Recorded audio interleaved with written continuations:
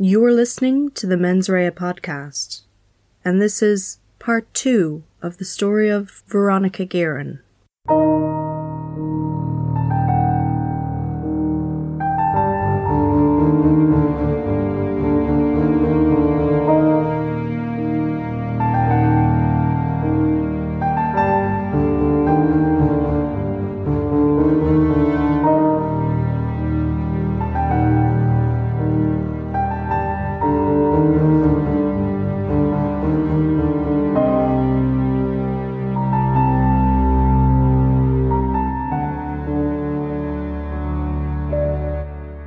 Last time on Mens Rea, we met the men who ran Ireland's organised crime gangs in the early 1990s.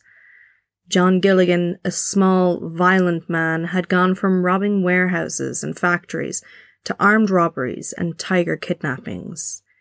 He was volatile and vicious and protective of himself, his large 70-acre home-cum equestrian centre, and his business, the import of cannabis resin. John Traynor, aka The Coach, was his associate. He dealt with the financials and had a strong background in fraud. He'd been involved in Irish gangland for nearly as long as it had existed, and had long associations with the likes of the General. After Martin Cahill, the General, was shot, the two men really ramped up their drug smuggling and were bringing in hundreds of kilos of hash every couple of weeks as their empire grew, and they accumulated a gang of fixers, enforcers, bagmen, money counters, couriers and dealers of their much sought-after product. It was this world that Veronica Guerin, journalist for the Sunday Independent, strode into. Her approach to reporting crime was to get it from the horse's mouth, even if the horse was known to be a gun-wielding criminal with dodgy morals at best. She'd doorstep these guys and insult them, call them cowards until she finally goaded them into speaking to her. And then she was sure to try and keep on their good sides. They were her product, after all. But she went too far. She went to Gilligan's home and doorstepped the leader of this new empire, and he beat her for her audacity. But Veronica would not be cowed and refused to withdraw her statements against the man. She would see him in court for the assault if he wouldn't answer her questions about where his millions of pounds came from. Veronica's sniffing about their operation pissed Gilligan off, especially as she refused to drop those charges of assault against him, even after Traynor had offered her money to back off, and they'd both issued threats. She wouldn't stand down, and he didn't know where she got her nerve, but he wanted to be rid of her. Plans slowly began being put into place, and the gang began to keep tabs on their reporter friend. A gun that had been, quote-unquote, imported, a Magnum .357, was retrieved from the cemetery that it had been hidden in. Russell Warren, who was a bagman for Gilligan, handling his money and sometimes driving his boss around, supplied the gang with their next big-ticket item for the plans falling into place, a Kawasaki 500cc motorbike.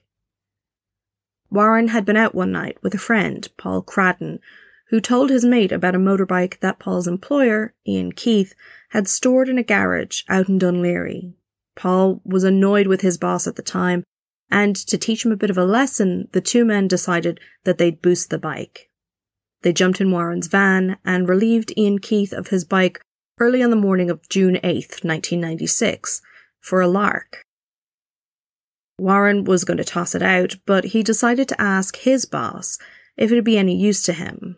Gilligan told him to keep it, fix it up, that he had plans for it. Veronica had mentioned a court date to Traynor, casually, at one of their meetings. She was up for speeding, and it was playing on her mind, and so she absent-mindedly mentioned it to her star source.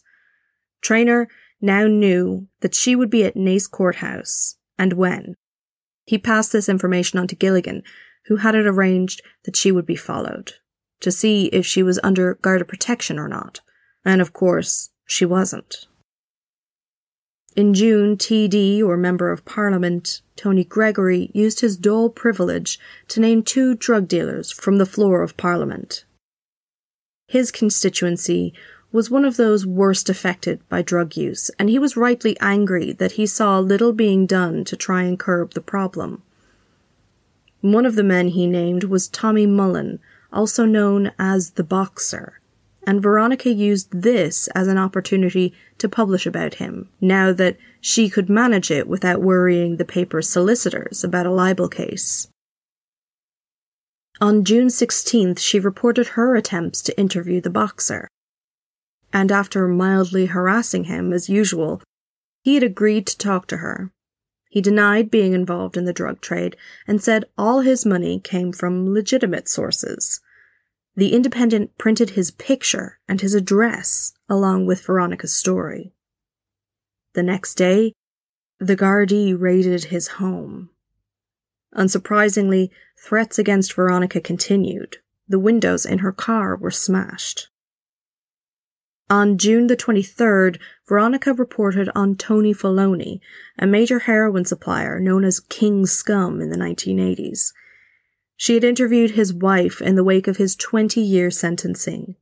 It was an excellent piece of journalism by all accounts.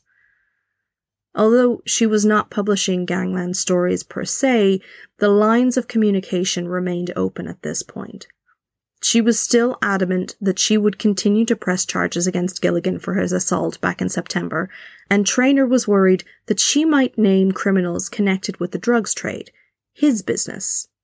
Traynor did not want to be named or linked to Gilligan. He wanted to keep up the facade that he was just a mildly successful used car dealer and keep his name away from the drugs trade in Dublin entirely. He was worried that Veronica seemed to be outing people lately. Traynor went so far as to apply to the High Court for an injunction against her from naming him in any article. On the 26th of June 1996, Veronica appeared at Naas District Court for the speeding ticket that had been playing on her mind. She had been caught going 103 miles per hour on the Naas dual carriageway.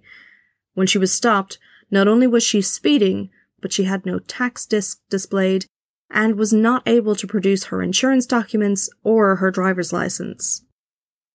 She was particularly worried about the appearance, as she had previously been stopped for going 104 miles per hour. She thought that she might lose her license, and not only did she need to drive for work, but she loved driving, and she loved driving fast, specifically. In court that morning, she managed to get away with a slap on the wrist and a fine, and was delighted as she drove back towards the city centre. She was on her way back to meet with lawyers to deal with the injunction brought by Traynor against her and her paper. Just before 1 p.m, Veronica stopped her red Opel Calibri at traffic lights on the Naas Road. She was on the phone to a Garda friend of hers. She was leaving a message for him on his answering machine. As she spoke, 2 men in black leather jackets, wearing helmets, pulled up alongside her on a motorbike. The passenger got off and walked up to her window, smashed it, pulled a gun, and shot her 6 times. The men had known she was to appear at the court, and the bike, a van, and another car had started tracking her when she left. The bike sped off, followed by the other 2 vehicles. The men in the vehicles were talking back and forth on mobile phones, reporting Veronica's progress to one another. After the shooting, these were the only cars in the stopped traffic that moved. All the other drivers around the Opel sat in stunned silence, engines still running. A nurse in a nearby car ran to help, but when she checked Veronica for a pulse, she found none. The news broke nearly instantly. Within minutes, the Gardaí and Veronica's fellow reporters knew what had happened. By 2 p.m, her husband had been informed. Shortly after, it was on the news headlines on radios all over the country.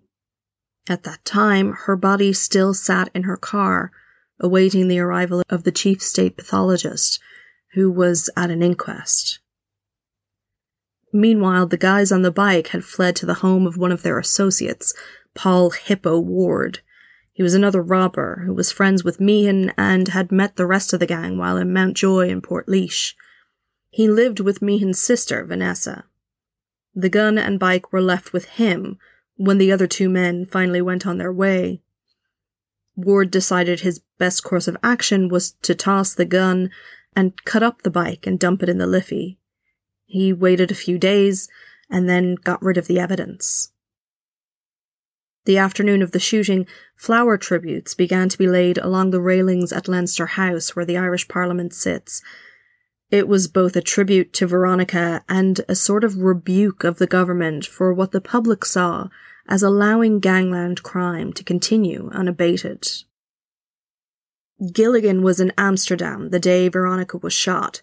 He returned the day after and insisted to those who called him, both police and reporters alike, that he had not had Veronica shot and that he felt very sorry for her and her poor family. Traynor was in Mondello Park.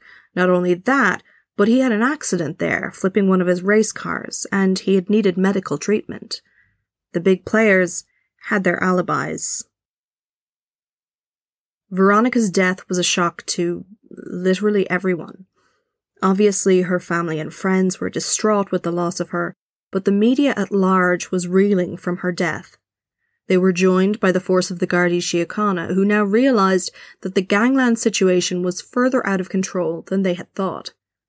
Politicians followed suit, panicking that the gangland violence had spilled over out of that secluded world. The public were outraged at the audacity of the crime and that gangland was operating without fear of the consequences. Gangland itself was shaken when they saw the reaction to Veronica's death. Those outside Gilligan's circle saw that it would have long-lasting effects on their business. They shared the moral outrage of the public, even if it was affected, and would seek to distance themselves from it. The Garda investigation quickly ramped up, with dozens of Gardaí volunteering to help out. The Lucan investigation team was set up out of that station, being the largest one locally to the Naas shooting site, which would be able to facilitate the ever-growing group of Gardaí. The leadership team was put in place, forensic examinations were made, statements were taken, and then door-to-door inquiries went on. Those in charge immediately felt that Gilligan and his gang were responsible, but they knew that they needed to follow the evidence where it led, and also that there was no point in bringing in those big players at this stage. They would just refuse to answer questions, and it would be a waste of time. They needed to concentrate on other people involved in organised crime and those lower down in the organisations to first gather as much information as possible. Operation Pineapple, which had been set up and running for some months trying to get a handle on the new drug importation setup that Gilligan and his gang had constructed, was able to hand over information that they had gathered on many, but not all, of the key players in Gilligan's organisation, and alibis were gathered. The Gardaí noticed early on that when they approached those criminals outside of Gilligan's fold, they were more than happy to help the Gardaí with their inquiries, noting that the murder, the assassination of Veronica, had been out of order, wrong, a step too far. They were accommodating when it came to providing the Gardaí with any information that might assist them in the investigation. But Gilligan's men, they were another matter. They were hostile and tended to basically tell the Gardaí who had called on them to fuck off. Politicians also swung into action. They realised that the lack of laws allowing the Gardaí to deal with organised crime and the proceeds of criminal activity were hampering their ability to deal with these gangs, and that this now posed a risk to the public, not just those involved with the crime gangs themselves. The Proceeds of Crime Act was introduced and passed by the Dáil in July 1996, very quickly after the assassination, which would pave the way for the foundation of the Criminal Assets Bureau, a multi-agency operation that tracked down the proceeds of organised crime and seized that property. When news broke about this collective effort between Gardaí, Revenue and the social welfare authorities, Gilligan and his crew scrambled to get their accounts in order.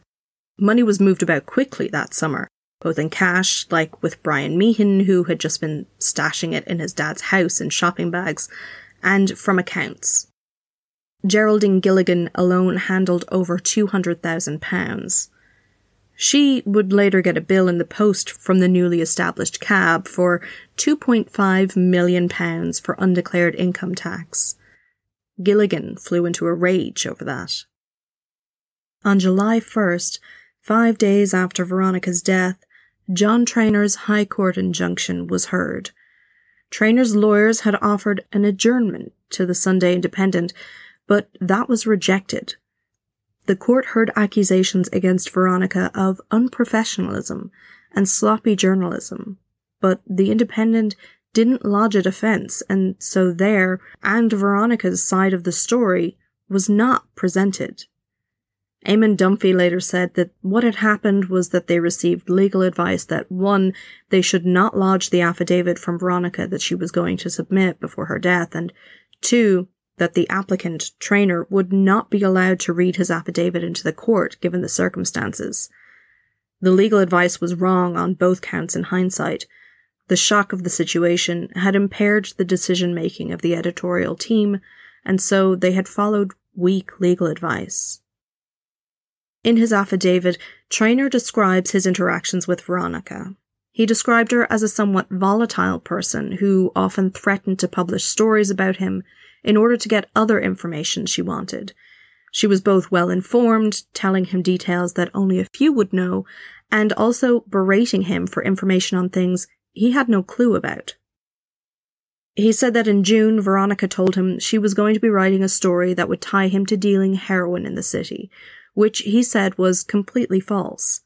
She said herself that she knew the story was false, but she was going to print it anyway because of the lifestyle he lived from his criminal profits. She had cited his boat and his race cars that he had in Mondello Park racetrack. He pointed out that his share of the boat was £8,000 and that none of his 3 touring cars were worth more than £7,000. But she said she had to go ahead with the story, despite knowing the damage it would have in Trainor's life, because she was under pressure from her editor. Soon after that initial meeting, she got in touch to tell him that the story would run, but she would say that he was a hash dealer only, which Trainor said was still untrue. Veronica refused to be swayed, and so Trainor went to his solicitor the next morning. There was a lot of back and forth like this, but in the end, Veronica told him that the story was in, and Trainor sought his injunction.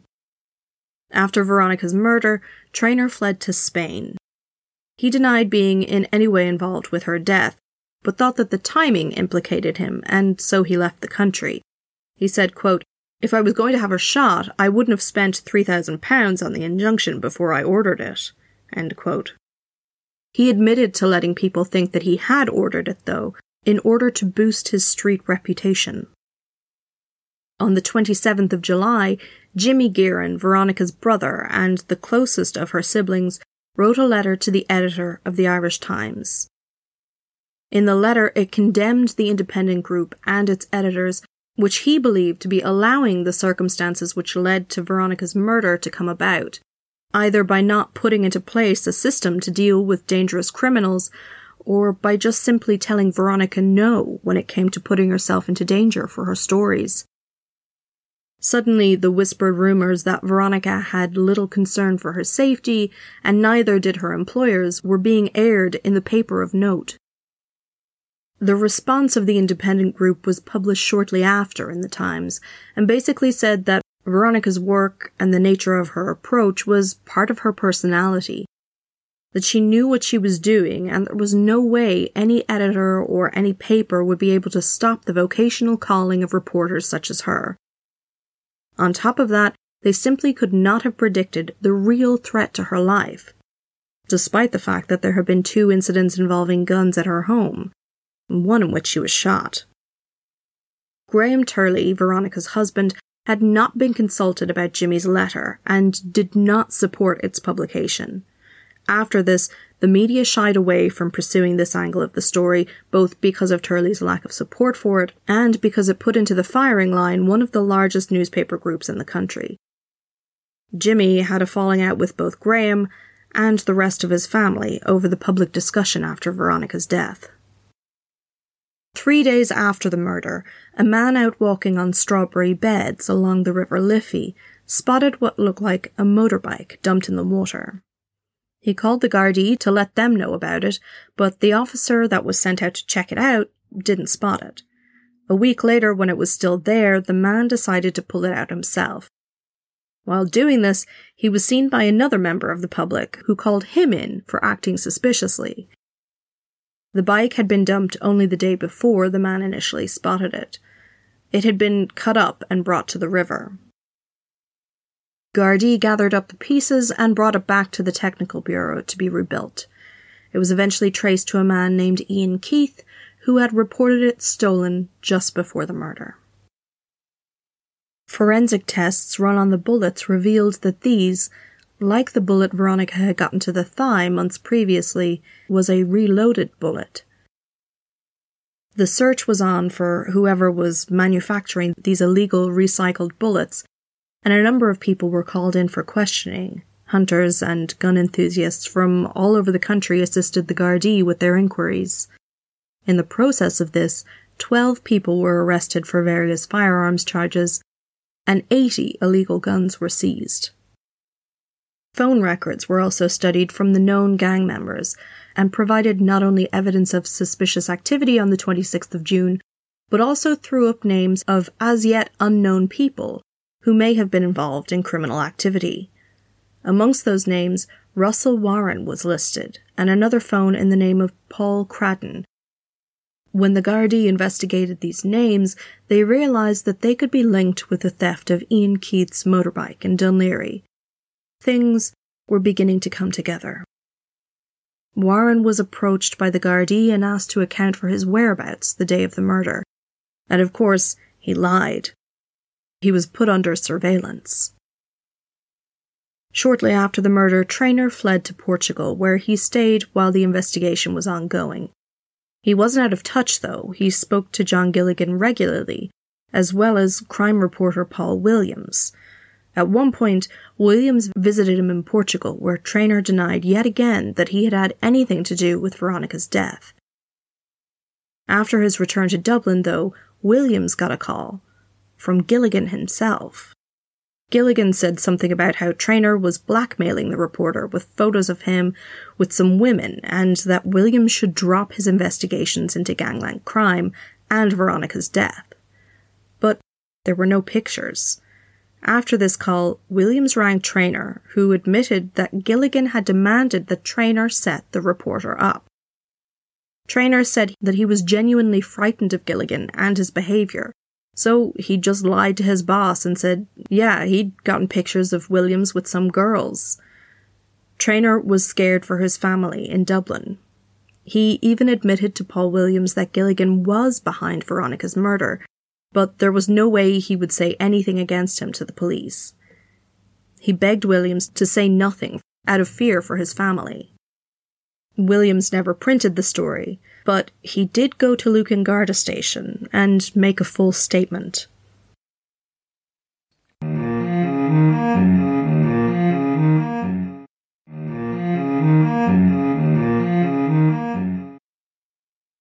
As it became quite clear that it was in fact Gilligan's gang that was responsible, the Gardaí tightened their net. They began questioning people who were on the outskirts of Gilligan's organisation, and the people that they might have confided in. Coordinated sweeps took place where these targets were brought in for questioning all at the same time. People who had never had any contact with the Gardaí before found themselves wakened in the early hours of the morning and pulled in for questioning about friends or a family member. Over the whole investigation, 350 individuals were arrested, 1,500 people were interviewed, and 3,500 statements were taken by the Gardaí. Soon the guards were getting a more accurate idea of how much money the gang was generating.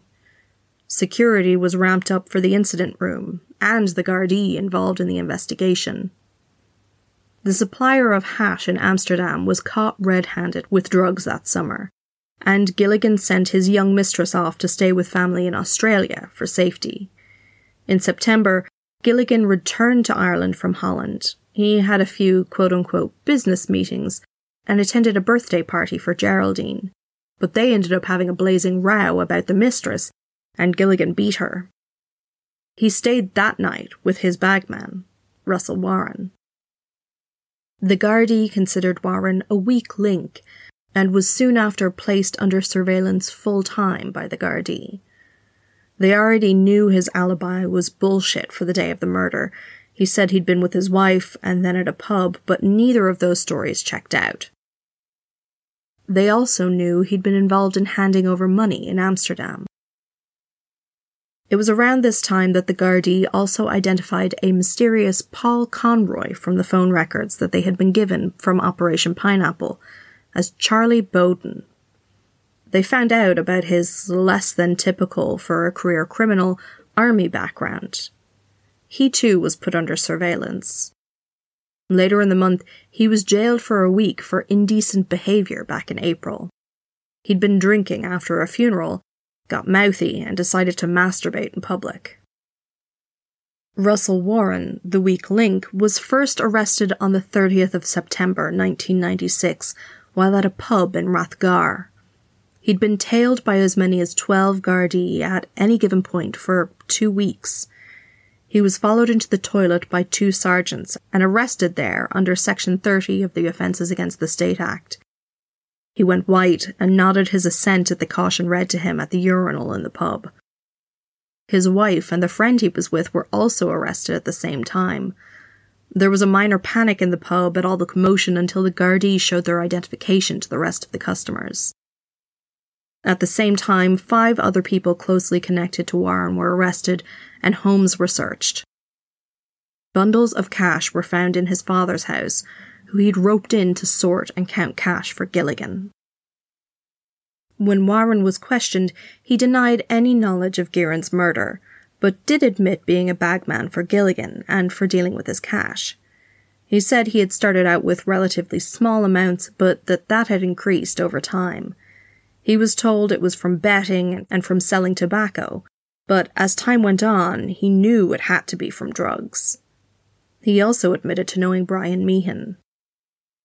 His family told the Gardaí everything that they knew. They were less than pleased with Warren, but told the Gardaí that they didn't think that he had anything to do with the murder. His dad said Russell was a coward at heart. With Russell Warren out of action, Meehan was concerned with making sure that the cash kept moving from Dublin towards Gilligan, who was in England, to keep the flow of money going to Amsterdam and the return flow of drugs to Ireland. He called in all hands to help out and get it ready for Dutchy Holland, who was to step in and deliver it over to the boss man. They got £250,000 wrapped and bundled and delivered it in 2 sports bags to Dutchy in a pub. The gang were altogether unconcerned with the police action against them and the fact that one of theirs had been taken in.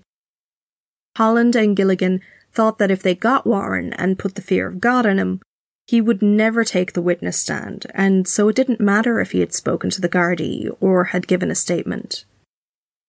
Warren and his family were released, and the Gardaí decided to pursue charges against them for handling the proceeds of crime under the new act introduced earlier that year. As soon as Warren was home from his ordeal with the Gardaí, Gilligan was on the phone to him. He demanded that Warren fly to London immediately and threatened him. Warren said he couldn't though, he had no money, so Gilligan ordered him to get money off Meehan and make his way to London, or Gilligan said he'd come over and kill him and his whole family. While Warren was meeting with Meehan and arranging his travel plans to London, the Gardaí arrived at the offices of Gilligan's solicitor, Michael Hanaho. Photographers grabbed pictures of them, leaving the law offices with documents, which made the papers. Warren flew to London on the Friday, fully expecting that Gilligan would have him killed while there. He arrived at Gilligan's hotel and was interrogated. The bossman was satisfied that Warren had only been asked about the money and his movements the day of Veronica's death, but that he had said nothing of the gang's involvement in the assassination. Gilligan demanded that Warren move £300,000 to France for him that day on his way home, but Warren told him that he'd no passport. It had been seized by the Gardaí when he'd been arrested. Gilligan blew up at him and tried to bully him into an attempt to cross the border, but Warren said he just couldn't. Frustrated, Gilligan announced that he'd have to do it himself. He would have to be his own bagman and move his own money for the time being. But he was being watched, carefully, by authorities throughout Europe. Britain, France, Holland and Belgium were all monitoring him as he moved about. The Gardaí felt that they were nearing the time to pull the main players of the gang in, and that they wanted to follow the routine that they had established before, bring people and their associates in, all at the same time. In early October, the Lucan team got word that Bowden was flying to London with his mistress for the weekend on October 5th, and they were afraid that this might mark Bowden's attempt to flee the country. And so the Lucan investigation team were joined by the Special Branch and the Emergency Response Units, and took Bowden and his family in for questioning while their homes were searched. While being questioned about the murder, Bowden said that he did in fact know Gilligan, Meehan and the Wards. He said he had met them through Paul Mitchell and he was involved in the drug trade. But he knew nothing about the murder, he told them. They put it to him his phone records showed that he was in contact with them all the day of the murder. But he said that that was just business. Initially, Bowden would talk about the drugs, but would not discuss the murder. He was scared.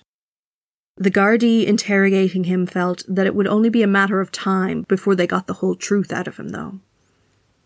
Bowden agreed to take the Gardaí out to his hairdressing shop on Moore Street and to a friend's apartment to show them where he was keeping his money. It was a huge amount.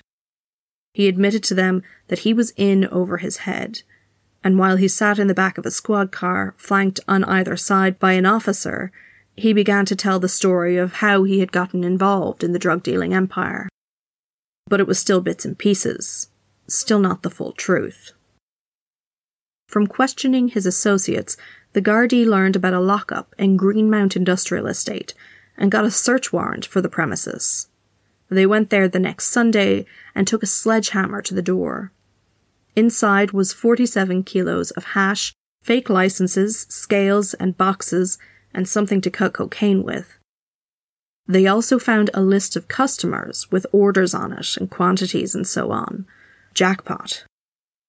The officers pulled back to have the scene secured and have forensics called in. Everyone on the list that they found was arrested. When the Gardaí told Bowden what they had found, he broke down and gave the detectives the full details of how the operation worked, but told them that if Gilligan knew he was talking, he'd be a dead man. He told them about the money and the drugs and the guns. The Gardaí were surprised to find out exactly how many guns the gang had access to.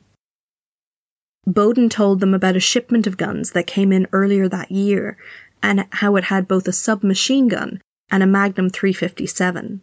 He said that the 357 was the gun that they were looking for. He'd cleaned it and gotten it ready. He'd put refilled bullets in it, brass with silver heads, and he said that the tops were turned in rather than coming to a point. He said he thought Dutchy Holland was the hitman. Around the same time, Gilligan was at London Airport with 2 briefcases full of cash, in the company of another criminal, Michael Cunningham. The two were waiting to board a flight to Amsterdam when he was approached by a customs official, who asked him a number of routine questions. Did he have any cash? He did. 300,000, he said. Gilligan produced documents to show that the money was his and that it came from a bank. He said he was off to Amsterdam to purchase property. Before he knew it, he was surrounded by armed police and customs officers. Cunningham faced the same treatment. Cunningham was arrested and Gilligan was told that the customs officials wanted to make further inquiries into the cash he was carrying. Gilligan decided to brazen it out. He'd gotten away from the clutches of British customs before, and thought that with his receipts and everything, he'd just let the inquiries take their course and he'd walk away with the money intact, even if it took a while to get back. But at 2:05 that day, Gilligan was arrested, and 2 Gardaí from the Lucan team were on their way to London. That night, he was charged with offences relating to drug trafficking and sent to Belmarsh prison. And officers in Lucan were guided by Bowden through the Jewish graveyard in Dolphin's Barn to where the cache of guns was hidden. The rest of the gang were getting antsy as news trickled out that the Gardaí were beginning to move in. They wanted to get Shay Ward in particular out of the country. He was a drug addict and would have crumbled under questioning. So his brother, Paul Hippo Ward, got in touch with their dirty cop friend, a man named John O'Neill, and presented him with a passport application. They wanted false documents to get Shay out of the country. But this Garda had come to the attention of the Lucan team, though. Ward had once called him 55 times in a day, and they checked his finances and found he was living well beyond his means. He was watched stamping more documents for Paul Ward on the 13th of October. There was no doubt now with the Lucan team that O'Neill was on the take. On October 14th, Meehan, Mitchell and Shay Ward had fled. Duchy Holland had also left at this stage. Paul Hippo Ward was basically the only one left, and thanks to a bust on a scrapyard, they knew that he was the one who had gotten rid of the bike and the gun. He was spotted near his house in Walkinstown on the 16th of October, and shortly after, he and 9 members of his family were arrested. He admitted that he got rid of the bike, but denied any further involvement in the murder. Garda John O'Neill was arrested next. His house was searched and he agreed to be taken to Garda HQ in Harcourt Street for interview. He was eventually arrested for firearms offences and his association with criminal figures, and brought down to Naas Garda Station for further questioning. He resigned his position from the Gardaí the next day and was charged with 16 counts of accepting bribes. He was released on bail at the district court. Paul Ward was charged the next day with conspiracy to murder and remained in custody. The day after, Russell Warren was rearrested, and this time he told the Gardaí about how he was out in Naas that morning as a lookout, but stopped short of saying that he had seen the shooting.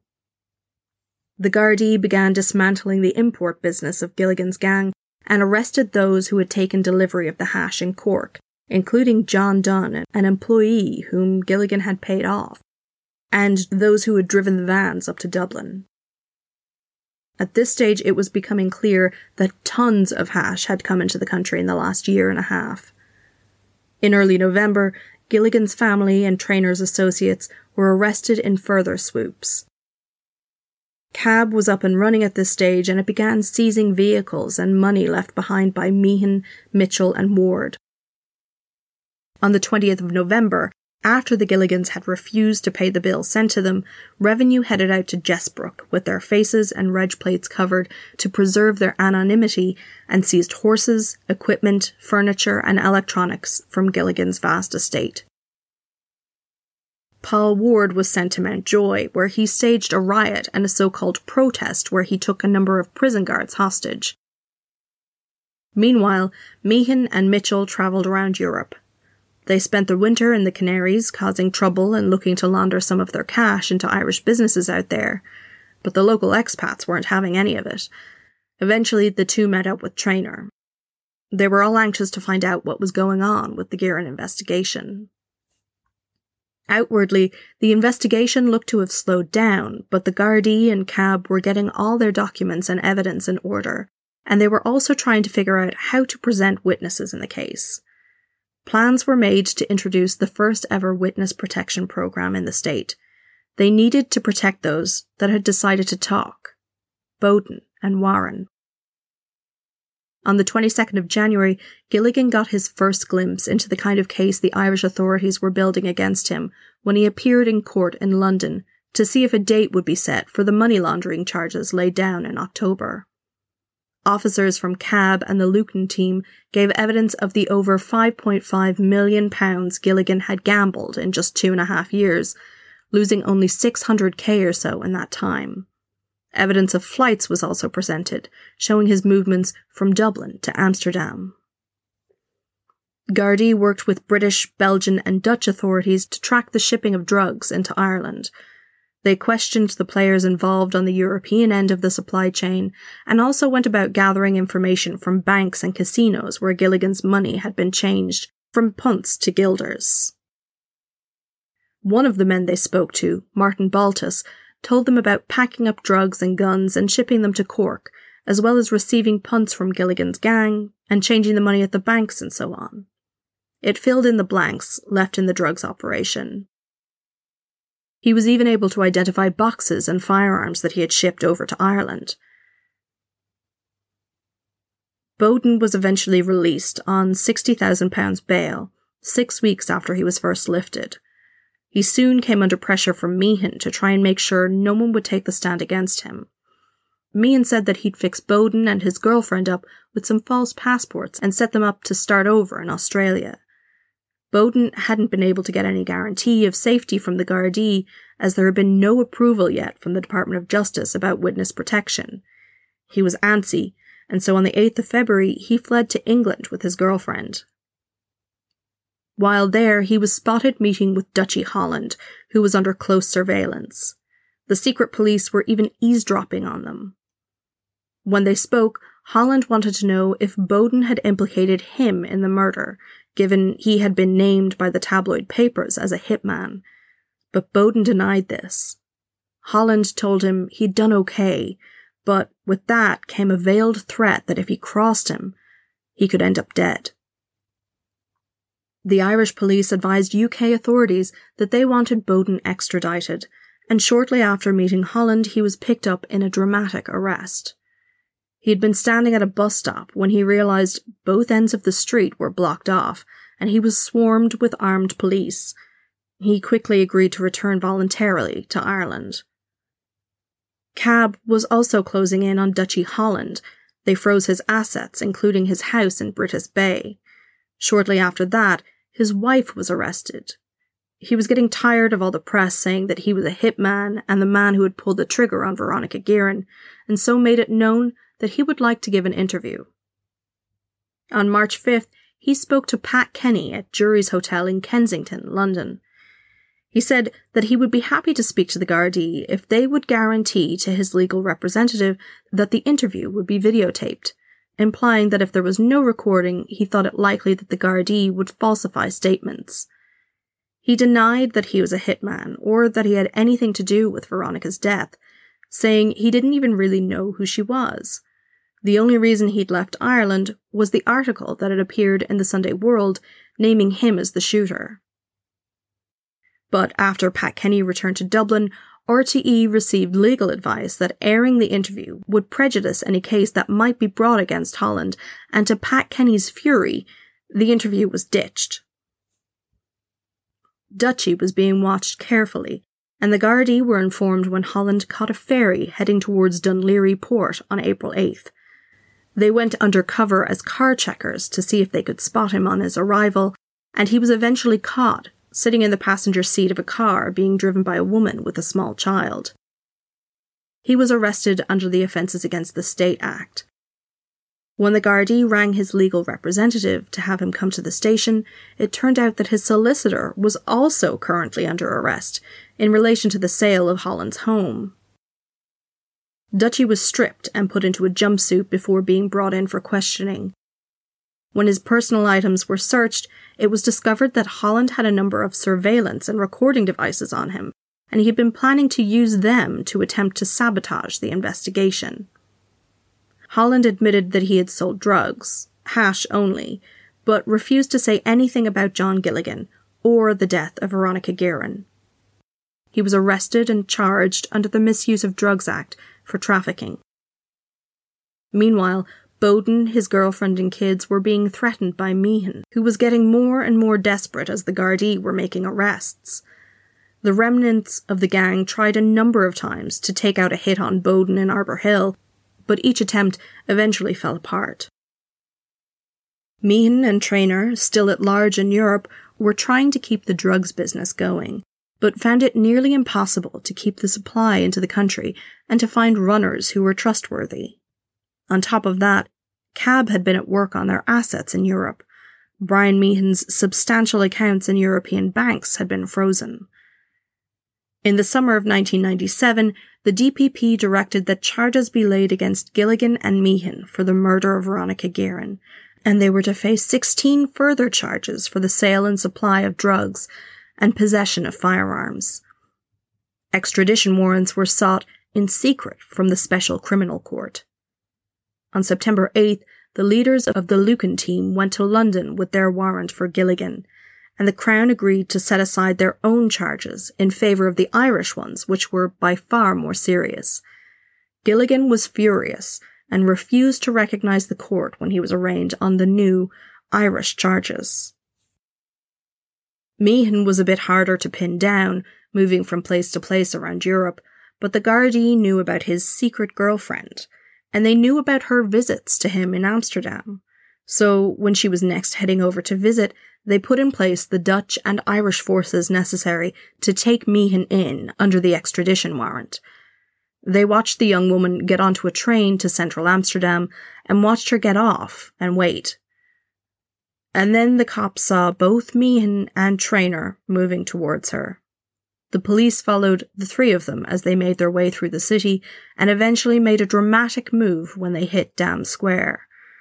A Dutch SWAT team surrounded them, put hoods over their heads and pinned their arms behind their backs. Traynor let out a roar, and Meehan pissed himself. Without an extradition warrant, Traynor was eventually let go. He was in limbo. His old associates were finished. Those that were still in business didn't want him around. Some had even tried to take out hits on him. And when he told the Gardaí he'd turn informant, even they weren't interested. Traynor lived in this limbo for a number of years until he made another business deal with another drugs boss who imported his goods to Ireland. Eventually, an immunity deal came through for Charlie Bowden, who was housed in isolation in Arbor Hill Prison.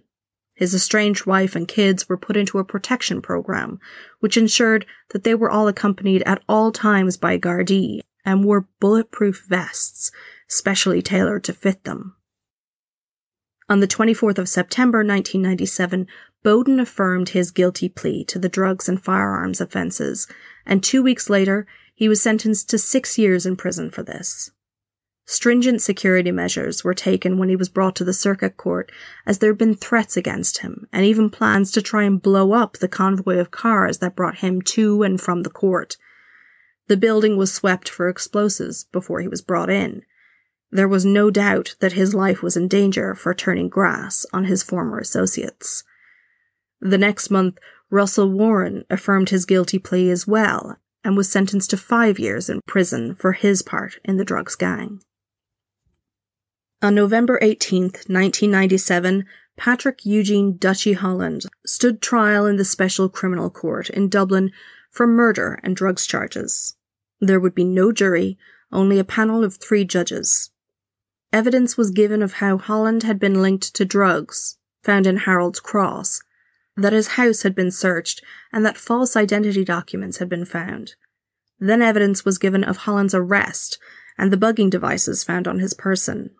At this point, the trial stalled as submissions were made to the court about the circumstances of Holland's arrest.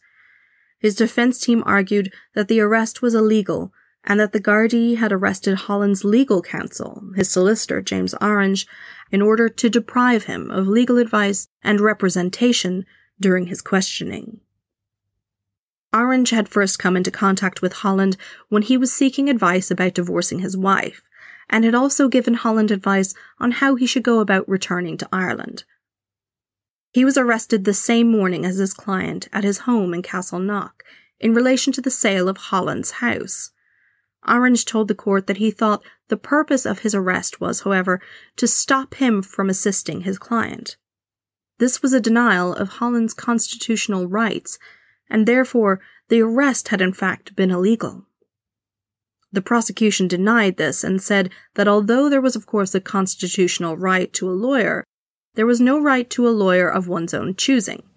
Holland could have availed of the services of any other lawyer if he had wanted when he was arrested. The judges sided with the prosecution, and so the trial resumed, and finally Supergrass, Charlie Bowden, took the stand.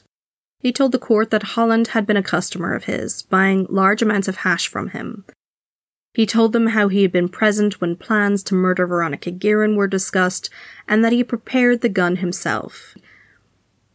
He outlined that under the immunity deal that he had with the state, he would not be charged with conspiracy, despite his obvious involvement, but that he had pled guilty to a number of other charges.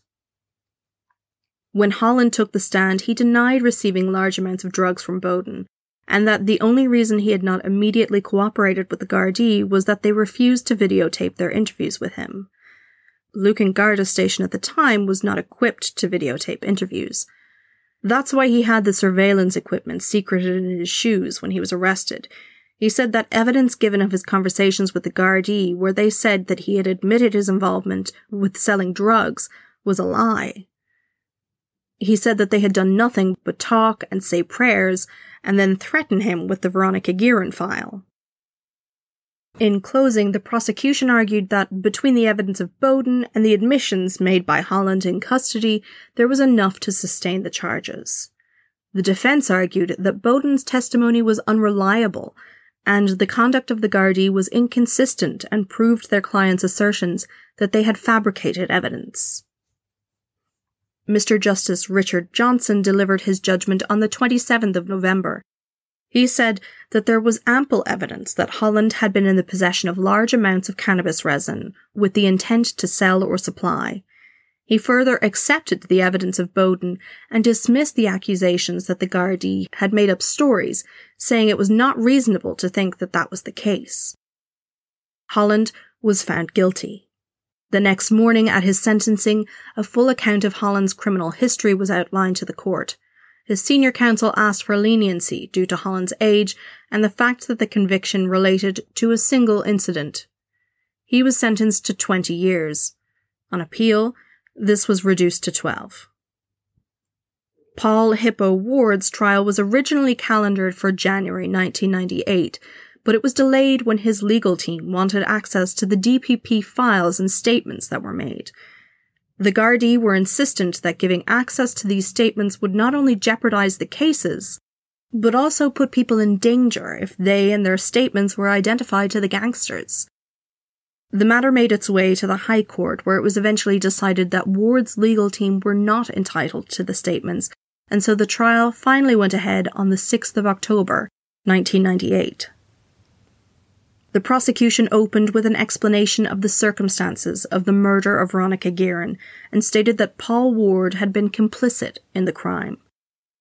They argued that Ward had not only taken part in discussions and planning of the crime, but had also helped the perpetrators escape and had disposed of the bike and the gun used in the murder.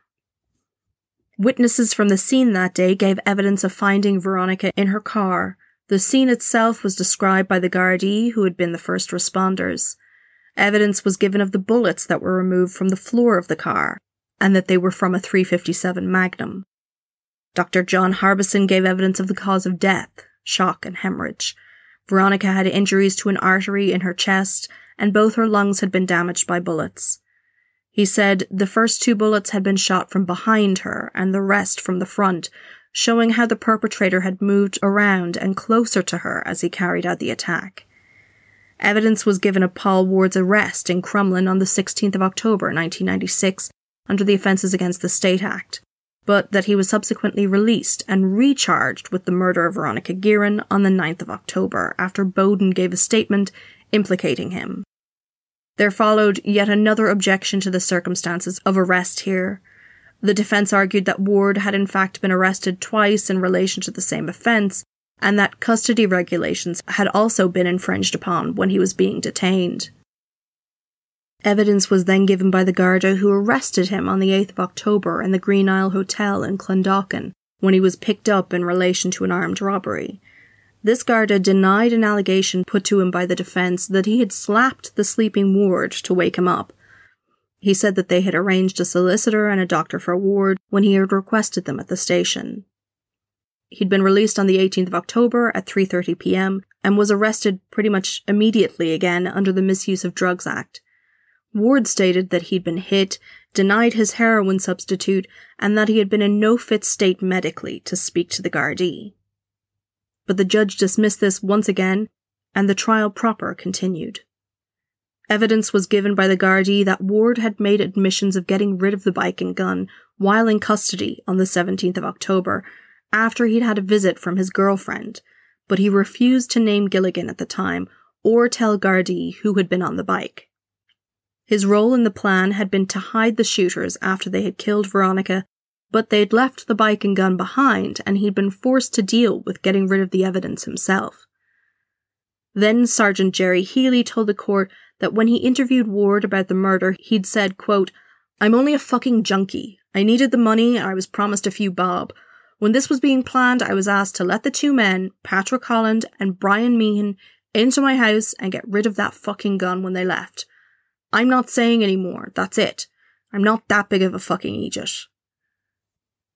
On November 3rd, Charlie Bowden took to the stand again and said that Ward had gotten rid of the gun. The defence concentrated on Bowden's own dealings with the gang and the money that he had himself made. He told the court that he had asked for protection for his family if he were to talk to the Gardaí, and that he had been granted immunity for the murder. Bowden said he decided to talk due to the guilt he felt for his part in the crime, though he acknowledged that this sounded trite. Bowden told the court that he hadn't known what was going to happen that morning. He thought that they weren't so stupid as to kill a journalist. When he heard the news, he tried to pretend to himself that he hadn't loaded the gun himself. He denied the defence's claim that Meehan had returned the weapon to him after the shooting, saying it was ridiculous to suggest that Meehan would have carried a recently shot gun up Henry Street and into Moore Street, where he was regularly stopped by the Gardaí, to drop the gun off at Bowden's hairdressers on Moore Street. Evidence was also given by Senan Maloney, Bowden's neighbour, who happened to also be a journalist. He remembered coming home after covering Veronica's shooting that day to find that there was a party in full swing in Bowden's house. He realised that it was a celebration party. It wasn't unusual for noise and partying and loud music to make its way over from the Bowdens. It was a regular occurrence, but this time was particularly distressing after the loss of Maloney's colleague. When Paul Ward took to the stand himself, he accused Bowden of lying, saying that the Gardaí had tried to get him to tell tales and to make up stories too, but that he had refused them because he didn't know anything about Ms. Guerin's murder. He didn't believe that anyone would have a journalist killed over 6 months in prison. He said it was all made up and Bowden should be the one in the dock. His girlfriend Vanessa Meehan described being subjected to threats from the Gardaí, who yelled at her and at Paul to confess his involvement in the murder. She described being confused and frightened and said that she was begging Paul to tell them where the gun was so that she could go home. They terrorized her, she said. Again, the prosecution argued in closing that Ward's own admissions, together with Bowden's statements, were enough to put Ward away. Furthermore, they said, telephone records also tended to support the prosecution's version of events. And again, the defense team argued that Bowden could not be relied upon to give truthful statements, and that the veracity of the alleged statements made to the Gardaí by their client was also contested. They argued that if the defendant had been a man from, quote, another walk of life, that it would not be reasonable to send him to jail on the evidence presented.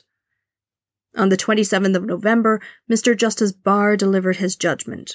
He said that the events surrounding the admissions allegedly made by Ward to the Gardaí, particularly in and around the time that his girlfriend was present, and another time when his mother was there, seemed to have been made under extreme psychological pressure, and therefore in contravention of his constitutional right to fair procedure.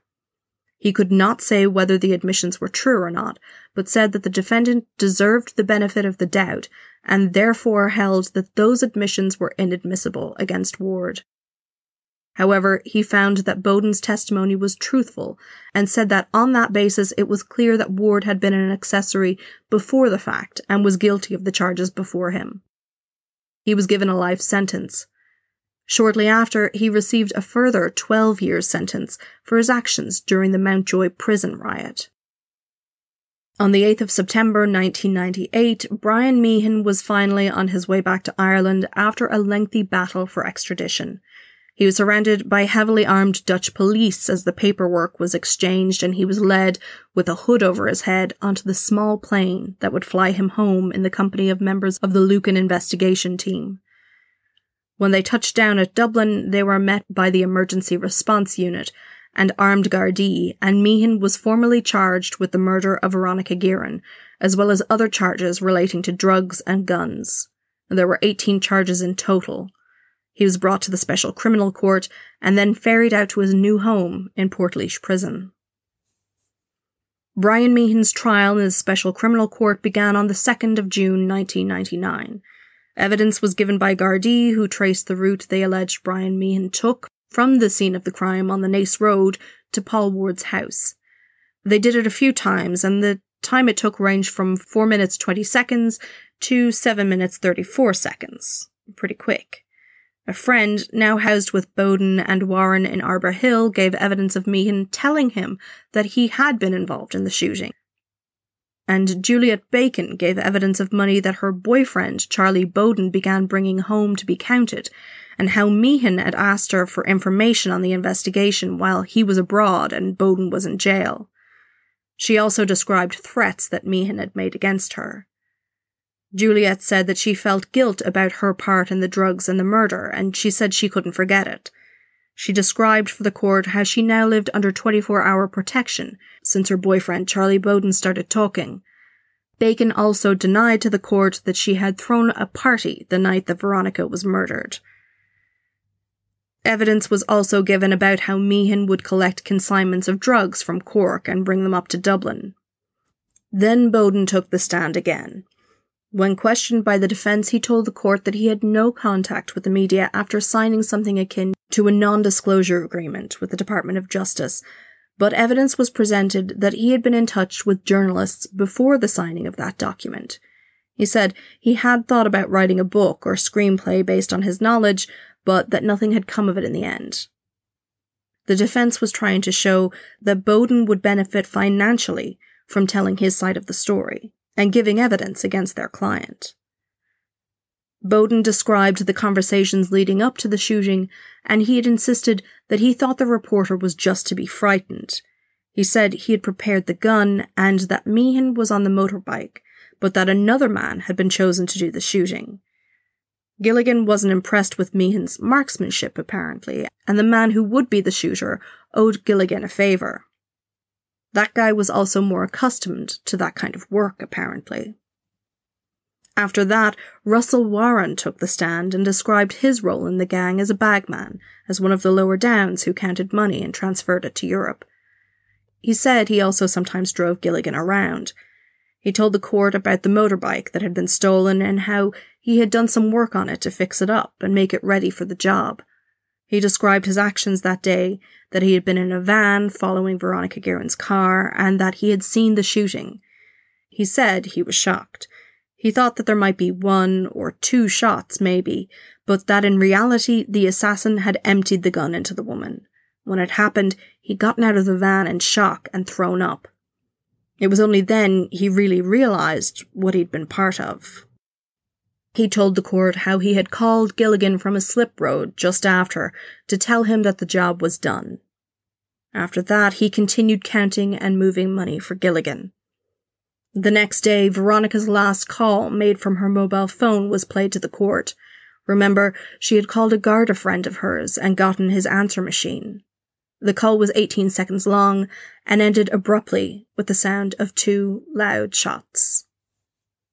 Detective Garda Rory Corcoran took the stand to give evidence that after Veronica's murder, he had picked Meehan up for driving without insurance, and during the course of that conversation, Meehan had said he had information about serious crime in Dublin. He then wrote his mobile phone number on a packet of cigarettes and handed it to the guard. Meehan, sitting in the dock, lost the plot at this, the idea that he may have been willing to rat on his colleagues. He shouted out, "That never fucking happened!" A prison officer intervened as Meehan tried to remove a shoe and throw it at the detective on the stand. An objection was raised by the defence that the three main witnesses against their client were all housed together in Arbour Hill Prison, implying that they were able to coordinate their testimony against Meehan. But the prosecution pointed out that they were unable to be left in general population due to the risk to their lives, that they and their families were in witness protection, and it made sense that they were all to be housed together. This argument was dismissed by the judge. The day that the prosecution summed up, Meehan's father went home and later answered a knock at the door. A man stood there and asked for directions, and when Mr. Meehan went to answer, a gun was pulled and Kevin Meehan was shot in the shoulder. He was brought to the hospital, but his injuries were found to be not serious, and Meehan Sr. was back in court as a show of support for his son on the next day. No one has ever been charged with that incident. In closing, the defence again argued that the witnesses against Meehan were unreliable, and even went so far as to say that Bowden was attempting to draw attention away from his own true involvement in the killing. They said that he was in fact the shooter and was placing blame on everyone but himself.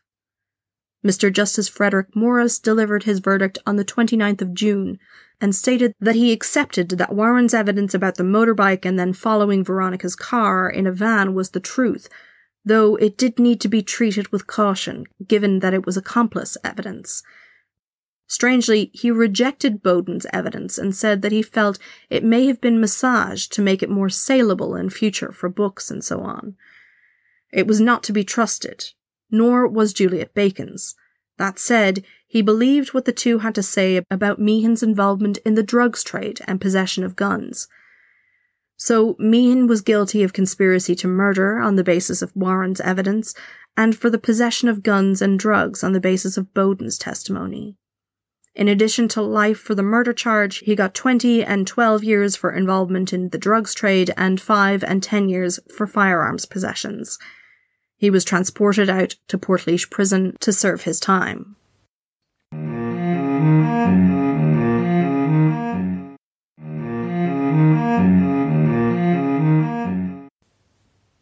On Thursday, February 3rd, 2000, Gilligan finally ran out of options trying to quash or delay his extradition order back to Ireland and was collected by the army at a small Air Force base.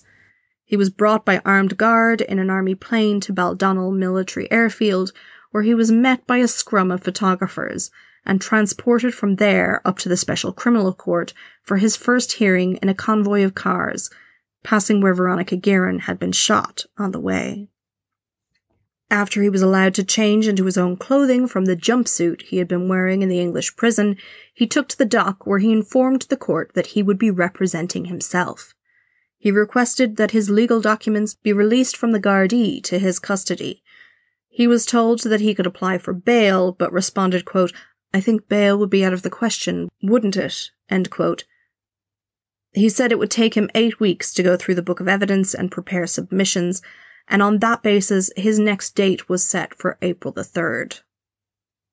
That day he told the court that there was no way he would have been convicted of the assault on Veronica, and that he had made no threats against those who were set to testify against him. He also asked that the drugs charges and the murder charge be tried separately, as he didn't think that he would be able to handle both cases himself.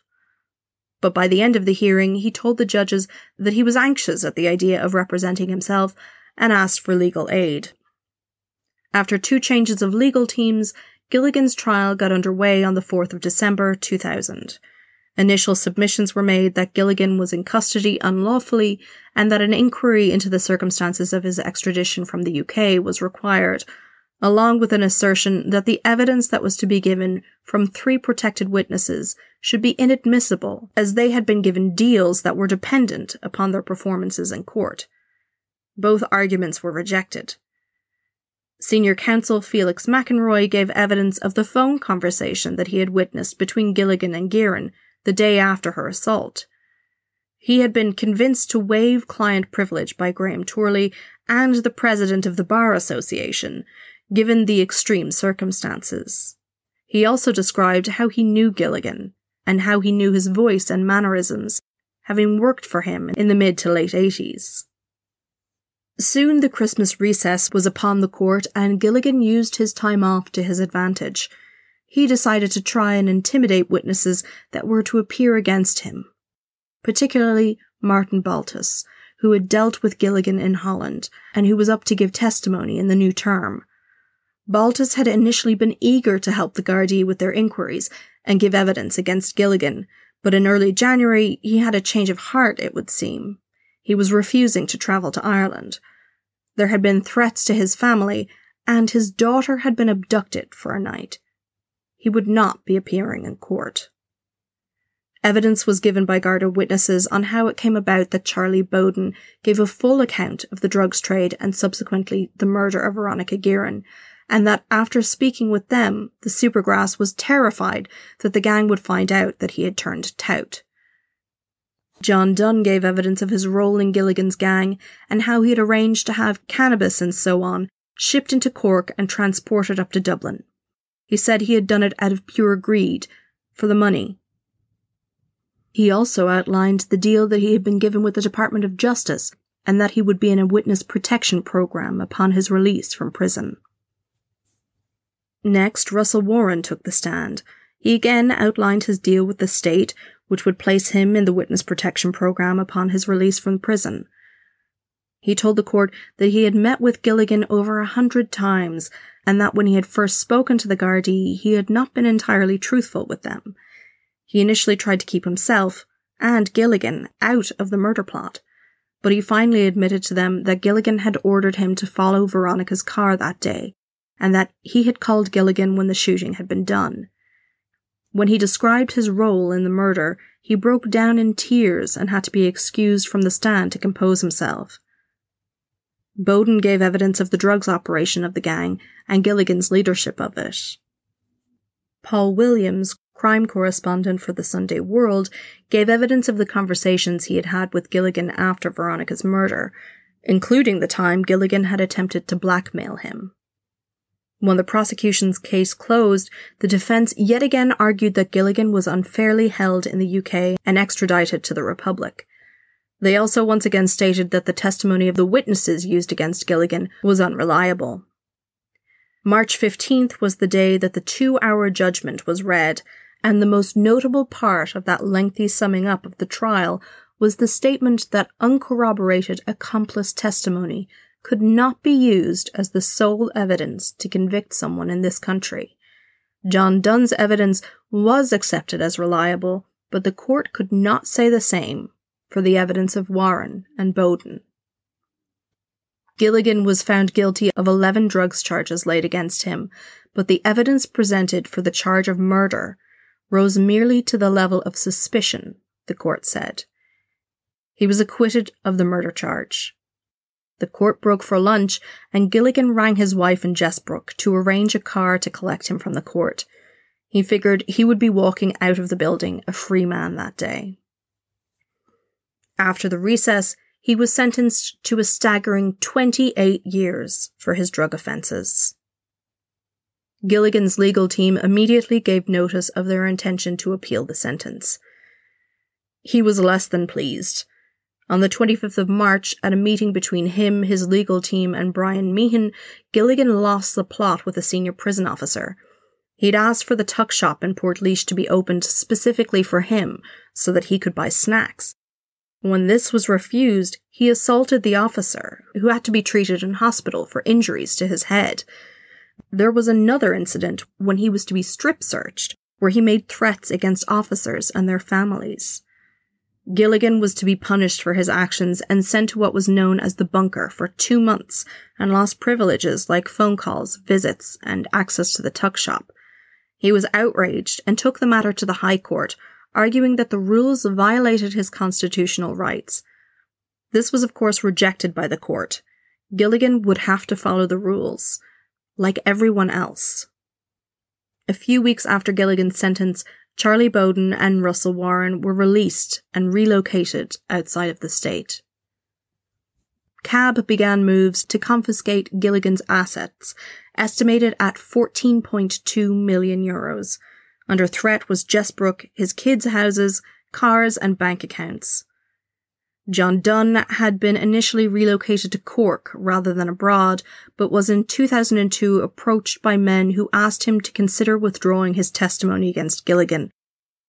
He quickly informed his Garda minders and was transferred outside the state. On March 5, 2002, Paul Ward's appeal was heard.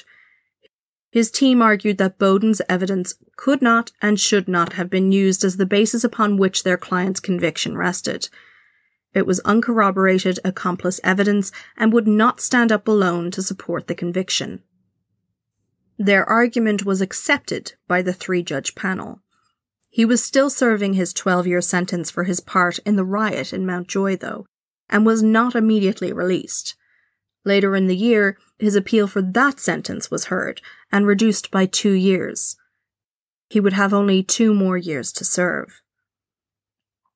Meanwhile, Gilligan had been ordered by the Special Criminal Court to pay €17 million to Revenue within 12 months on the basis that he had imported 27,530 kilos of cannabis resin, and everything he had received from its sale was due back to the state.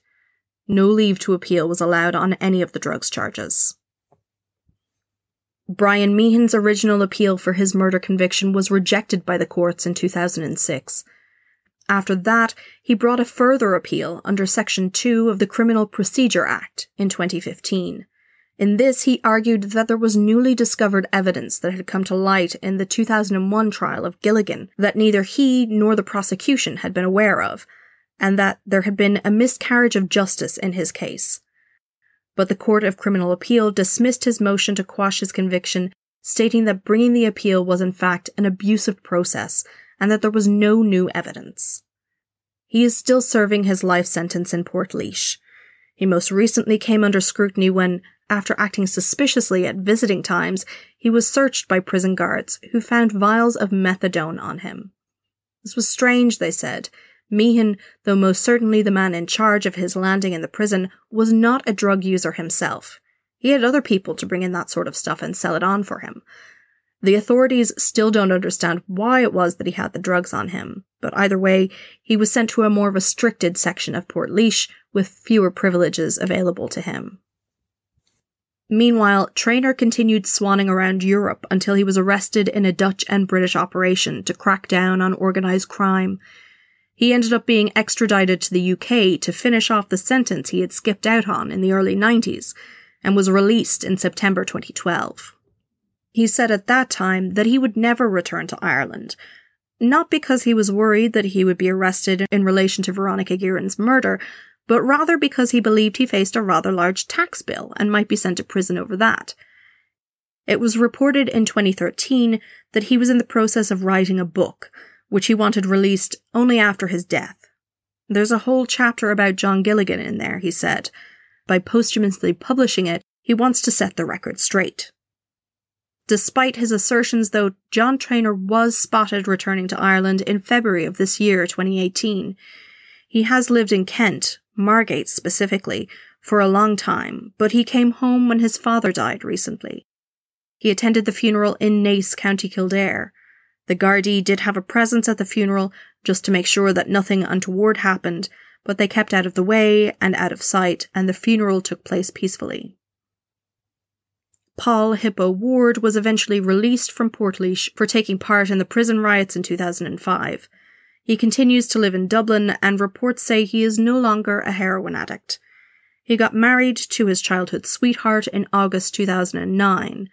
The reception was held in the swanky Louis Fitzgerald Hotel, a short distance away from where Veronica Guerin was murdered. He has insisted that he has gone straight and has managed to keep a relatively low profile since his release, although it is not clear what job, if any, he has, and he is not currently in receipt of social welfare. He was charged with drink driving in November 2010 and was jailed again in October 2016 for driving without insurance for 4 months. In 2017, he gave evidence before the Dublin Coroner's Court after his nephew died on a night out with him. They had been drinking and staying again in the Louis Fitzgerald, and after a night of partying, Paul Ward awoke to find his 35-year-old nephew dead on the floor. He denied that they had been taking drugs or that there were any drugs in the room, but diamorphine and cocaine were found on his nephew's body, and the deceased also had diazepam, heroin, cocaine, alcohol, and levamisole in his system. The coroner ruled it death by misadventure. As for Gilligan, he was released from Portlaoise on October 15, 2013, after serving 17 years of his 20-year sentence. He initially moved to the countryside out to Roscommon, but hopped between addresses in Dublin and the UK as well. He and his now properly separated wife, Geraldine, expended a lot of effort fighting the seizure of Jessbrook and their lavish house by cab. When they lost control over Jessbrook and the equestrian centre, they fought tooth and nail to retain ownership of the adjacent bungalow. They were also fighting to hang on to 2 further properties in Dublin. That legal battle lasted 16 years. 3 months after regaining his freedom, there was a botched attempt on Gilligan's life. 2 armed men arrived at the Halfway House pub, the one near the Phoenix Park, looking for Gilligan. But they got the wrong pub. Gilligan was over on Black Horse Avenue with the hole in the wall. When the men realised that he wasn't on the premises, they jumped back on their motorbike and discarded their weapon. Gilligan laughed off the attempt, even when the Gardaí warned him that his life was in danger. Then again, in 2014, he was shot in his brother's home in Clondalkin, when an armed man burst into the house and chased after him. Gilligan tried to take shelter in the bathroom, but ended up being shot a number of times. He had shots to the abdomen and leg, and suffered a broken hip. On the 22nd of July this year, 2018, he was pictured on a flight to Alicante in Spain. He was nodding off on his way to a holiday. He apparently spends his time now between Spain, Dublin, and England with his new girlfriend, an English lady he met while on a previous holiday in Alicante. As part of my research for this story, I read Paul Williams's book, Evil Empire. He wrote it just a few years after the events involved, and he knew many of the key players in the story, given his position as crime writer for the Sunday World, and effectively Veronica Guerin's colleague, albeit from a competitor paper. His initial thoughts seemed to be that in the wake of Veronica's murder and the establishment of CAB, that Gangland Ireland was effectively over. But unfortunately, by the time the trials rolled around, he was of a different opinion. New bosses and dealers simply filled the voids created and set up their own businesses. Gangland in Dublin remains a problem, and whole families of people who were quote-unquote known to the Gardaí engage in an on-again, off-again street war of shootings and reprisals. One good thing to emerge, though, was the Criminal Assets Bureau. Up until that point, criminals could be jailed and then upon release were able to enjoy the proceeds of their crimes. Now these ill-gotten gains are the property of the Exchequer. That said, it does beg the question, wouldn't it be easier all round to cut out the middleman and rid the country of drug-related gangland crime by legalizing the stuff? People are going to buy drugs. At least this way, some of the criminality and violence could be avoided. But hey, I'm just a podcaster. Thanks for listening to Mens Rea, a true crime podcast. If you like what you heard, you can head on over to Apple Podcasts and leave a review. You can get in touch on Facebook, Instagram, or Twitter at Mensreapod, MENSREAPOD, where you'll also find pictures and links to articles about the characters you've heard about in the current episode. Or why not shoot me an email to mensreapod@gmail.com. I love your feedback and I love hearing from you, so get in touch. A special thank you to our supporters on Patreon. A big thanks this time round to new patrons Angela Stiles, Penelope Booker, Khalifa, and Maggie James. Thank you so much, guys. Your support means the world to me.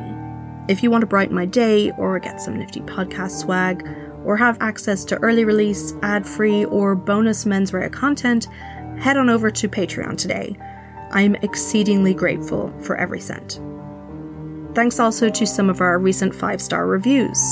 Thanks for your 5 stars, Hylofaz from Australia. Thanks to Yorkshire Lass from Canada. I'm glad I can keep you occupied during work. And thank you to Red Bell Pepper for your 5 stars as well. You heard about us from the Murderly Mashup. I'm so happy to be part of such a great network. So thank you guys for all of your 5 stars. Do head on over to Apple Podcasts and leave a review if you get a minute. I do read them all, and they are a great boost and help motivate me to keep going. As always, with thanks to Ronan McHugh for help with sound.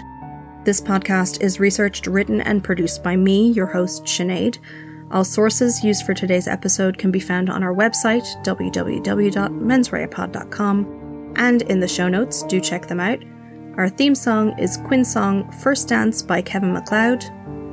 Till next time, don't do anything I wouldn't do.